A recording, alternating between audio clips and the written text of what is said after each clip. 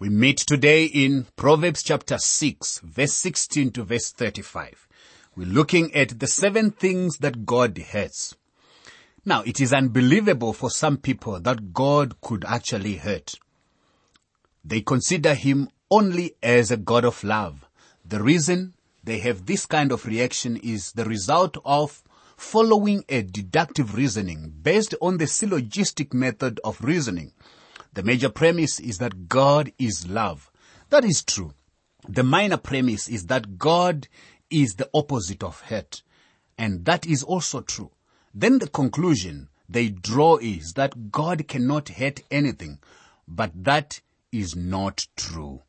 God is love, but God hates evil. That's where the correction needs to come in.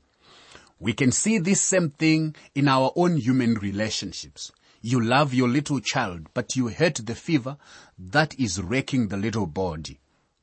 You love your child, but you hate the mad dog with a frothing mouth that comes into your yard and attempts to bite your child.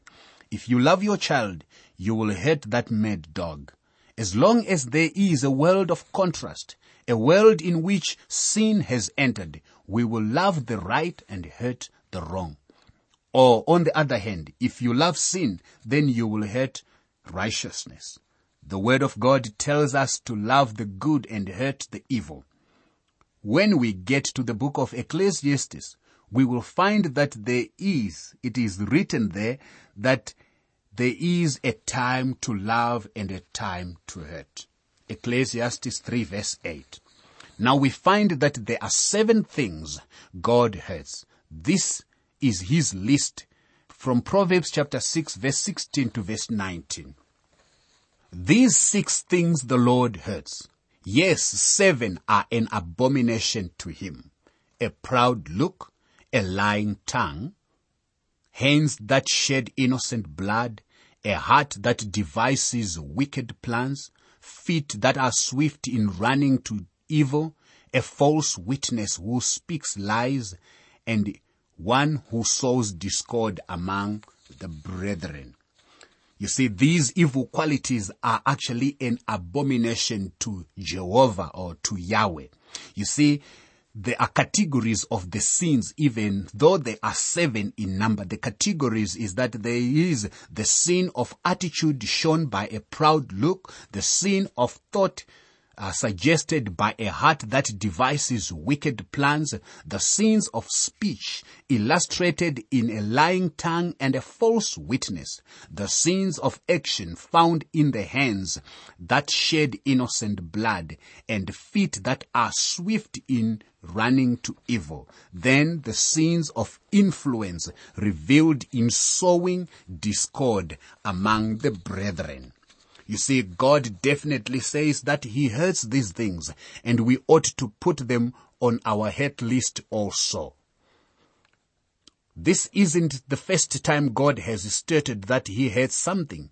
If you will turn back to Deuteronomy, you will read, "You shall not set up a sacred pillar which the Lord your God hates."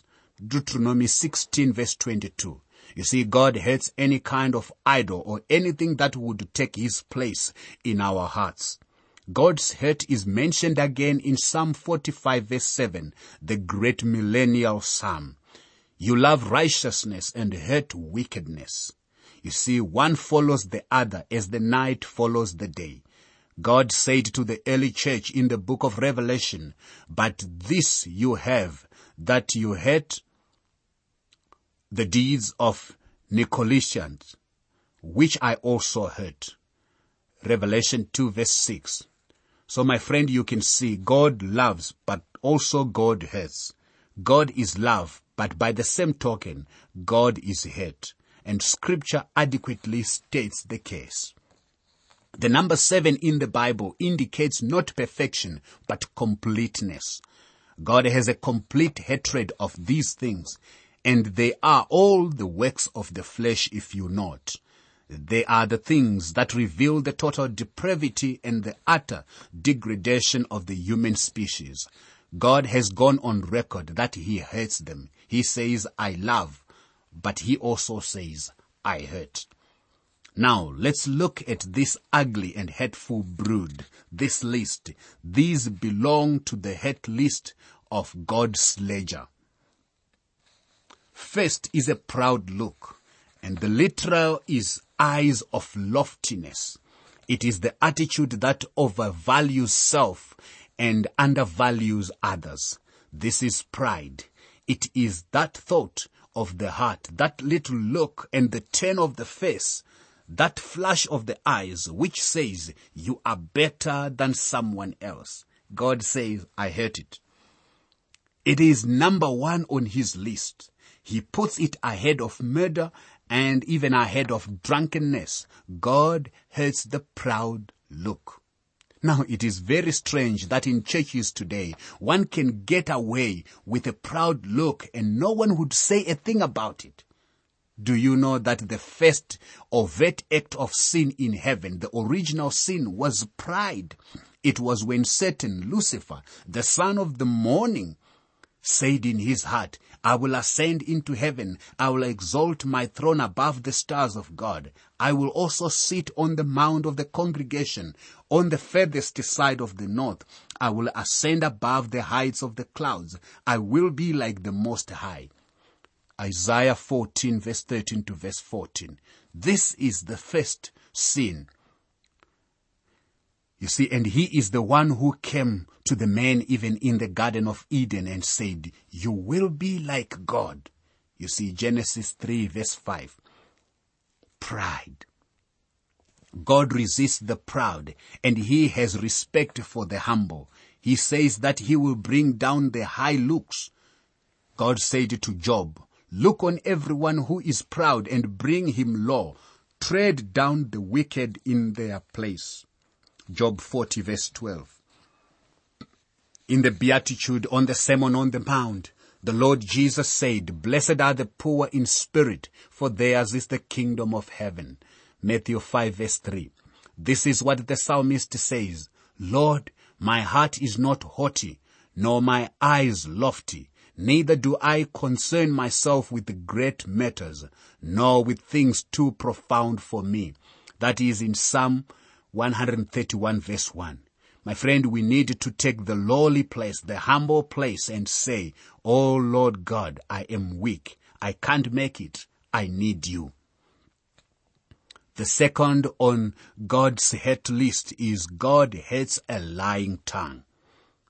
Have you ever noticed that there is far more said throughout the Bible about the abuse of the tongue than is said about the abuse of alcohol? The abuse of the tongue is something that is common to all races and all languages. People talk about tongues movement. My friend, there is a big tongues movement today. Do you know what that is? It is the lying tongue. People lie a lot, and how tragic it is. The psalmist, probably David, said, I said in my haste, all men are liars. Psalm 116 verse 11. And indeed, all men are liars. Again, the psalmist said, deliver my soul, O Lord, from lying lips and from a deceitful tongue.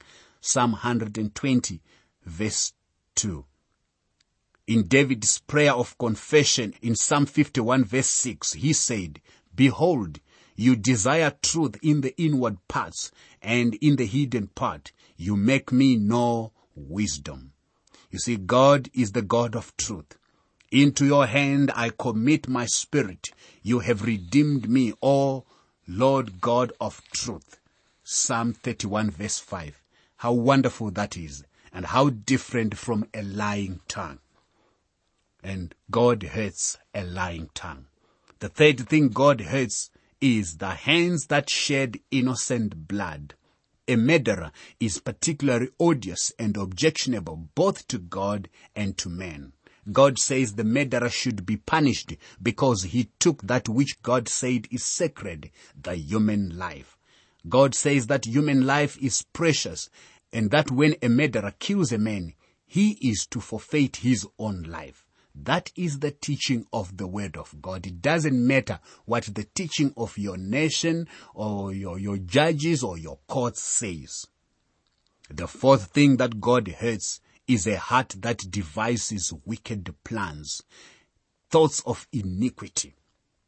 Now, I think all mankind has evil thoughts. The Lord Jesus said, for out of the heart proceed evil thoughts, murders, adulteries, fornication, thefts, false witnesses, blasphemies. Matthew 15 verse 19. It is an ugly brood that comes out of the human heart. By the way, have you ever confessed to God what you have in your heart and in your mind? We all need to do that. We need to be cleansed. God is dealing with the anatomy of evil and iniquity. And did you see that the iniquity here, the anatomy of it, includes the eyes, the tongue, the hands, the heart, the feet, as we also shall see next. So, the fifth thing that God hates is the feet that are swift in running to evil. You see, the heart blazes the trail that the feet will follow. Isaiah put it like this: their feet run to evil, and they make haste to shed innocent blood. Their thoughts are thoughts of iniquity. Wasting and destruction are in their parts. Isaiah 59 verse 7. These are the things on God's hate list. The sixth thing that God hates is a false witness who speaks lies. Now, it is not an uncommon thing today for people to perjure themselves. It seems to be one of the common sins of our time. It is a thing which God hates. And finally, the seventh thing that God hates is one who sows discord among the brethren. Now, there is a beatitude given by the Lord Jesus that looks at it from the positive side. Blessed are the peacemakers, for they will be called the children of God. Matthew 5 verse 9. You see, there are multitudes of people sowing discord, and they are not all politically motivated, by the way. They are in your neighborhood, and the chances are they are even in your church. You may even have one in your own home, and there is a possibility that he even may be sitting where you sit. My friend, causing trouble between family members or brothers in Christ or fellow workers is something that God hates. What kind of a family member are you? What kind of a workmate are you? Do you cause discord? This list of 7 sins is like a mirror, my friend. We look into it and we squirm because we see ourselves. May I ask you to take a good look at yourself in this mirror of the Word of God. After you and I see ourselves as we really are, let us go to God and make a confession of these things. Let us be honest with Him and ask Him for cleansing. Next is Proverbs chapter 6 verse 20 to verse 23.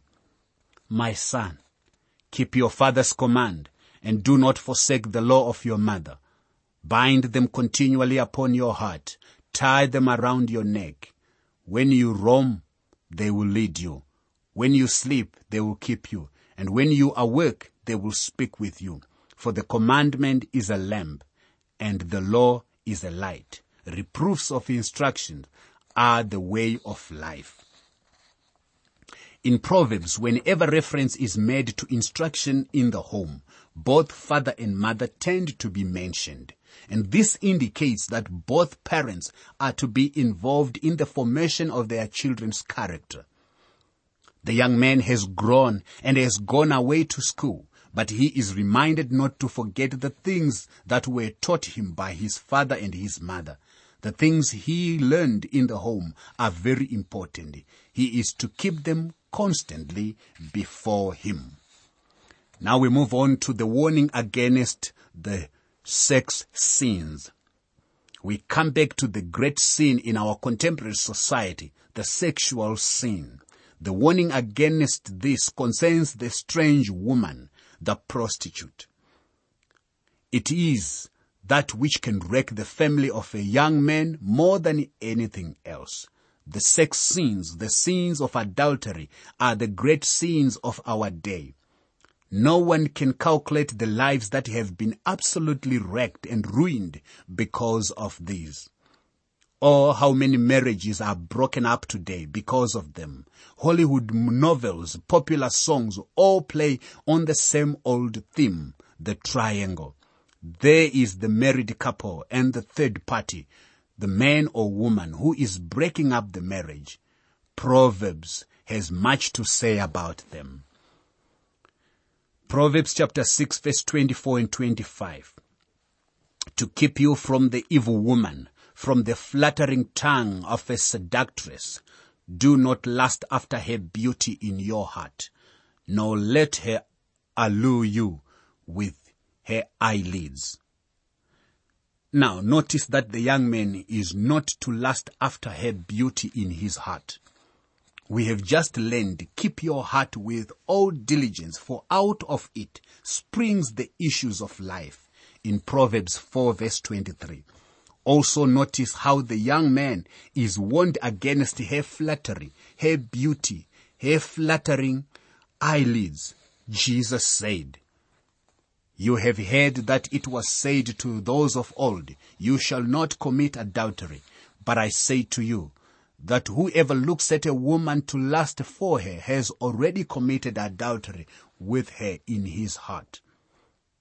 The whole sinful thought begins down in the heart, and that is where the young man ought to be careful. For by means of a harlot, a man is reduced to a crust of bread, and an adulteress will prey upon his precious life. Proverbs 6 verse 26. Oh, how many men have been ruined like that. I think we would all be shocked if we knew how many office wives there are. We have no idea of the number of people who are blackmailed today because of illicit sex. The Lord says it begins in the heart. He made us and He knows us. He says, do not lust after her beauty in your heart. It begins there. Now He asks a few pointed questions. Proverbs 6 verse 27. Can a man take fire to his bosom and his clothes not be burned? The answer to that is very obvious. Can one walk on hot coals and his feet not be seared? Proverbs 6 verse 28. Now we know of fanatics who try this, but it will always burn to walk on hot coals, my friend. So is he who goes into his neighbor's wife. Whoever touches her shall not be innocent. Proverbs 6 verse 29. You see, if a man commits adultery, he is not innocent. He has no plea whatsoever. Now notice the illustration. People do not despise a thief if he steals to satisfy himself when he is starving. Yet, when he is found, he must therefore restore sevenfold. He may have to give up all the substance of his house. This is given here as an illustration. Suppose someone steals your car, your wallet, or your stereo. Later the thief is caught and found guilty of the crime. What sort of penalty would you impose on the offender if it were up to you? You see, under the Old Testament law, a thief was ordinarily required to make restitution of the value of the loss.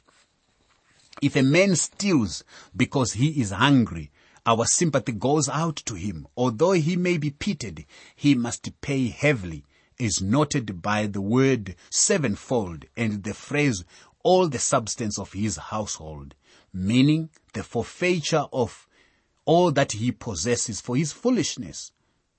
Now, someone will ask the question, what accounts for this high penalty? Well, the answer is obvious there. The law made numerous provisions to prevent poor people from starving, and these included that the people were to pay the third year tithe. The gleaning was important. The release of death in the release of debts in the sabbatical year, the temporal sale of real property, the mandatory charity laws, voluntary indenture services, all these were there. However, it is worthy noting that each of these provisions involved a form of charity, and many people resist accepting charity for a variety of reasons such as pride, embarrassment, or a desire for independence. Perhaps the penalty of sevenfold restitution was intended to punish this prideful rejection of help. Now, a similar and far more serious situation concerns those who know about the saving grace of God, yet they reject it out of pride and self-sufficiency. Their rebellion makes them subject to condemnation and eternal punishment. Here, the wise man writing the proverb is using this proverb to show that one who steals will be pitted for. However, an adulterer cannot easily make restitution, and he is due personal chastisement and loss of reputation. That is different. While consideration may be given to a thief who steals property, an adulterer has no way of escape. He has no recourse, so to say. Here is Proverbs chapter 6, verse 32 to verse 35. Whoever commits adultery with a woman lacks understanding. He who does so destroys his own soul. Wounds and dishonor he will get, and his reproach will not be wiped away. For jealousy is a husband's fury. Therefore, he will not spare the day of vengeance. He will accept no recompense, nor will he be appeased, though you give many gifts. You see, the man who commits adultery is in a completely different category. He is a man who has no sense. He destroys himself and has no hope of getting out of the penalty of sin. He will get only wounds and dishonor, and his disgrace is never to be erased. No amount of ransom of payment will appease the jealousy of the husband. This husband who has been bruised will only come and say, I don't accept any payment. I don't.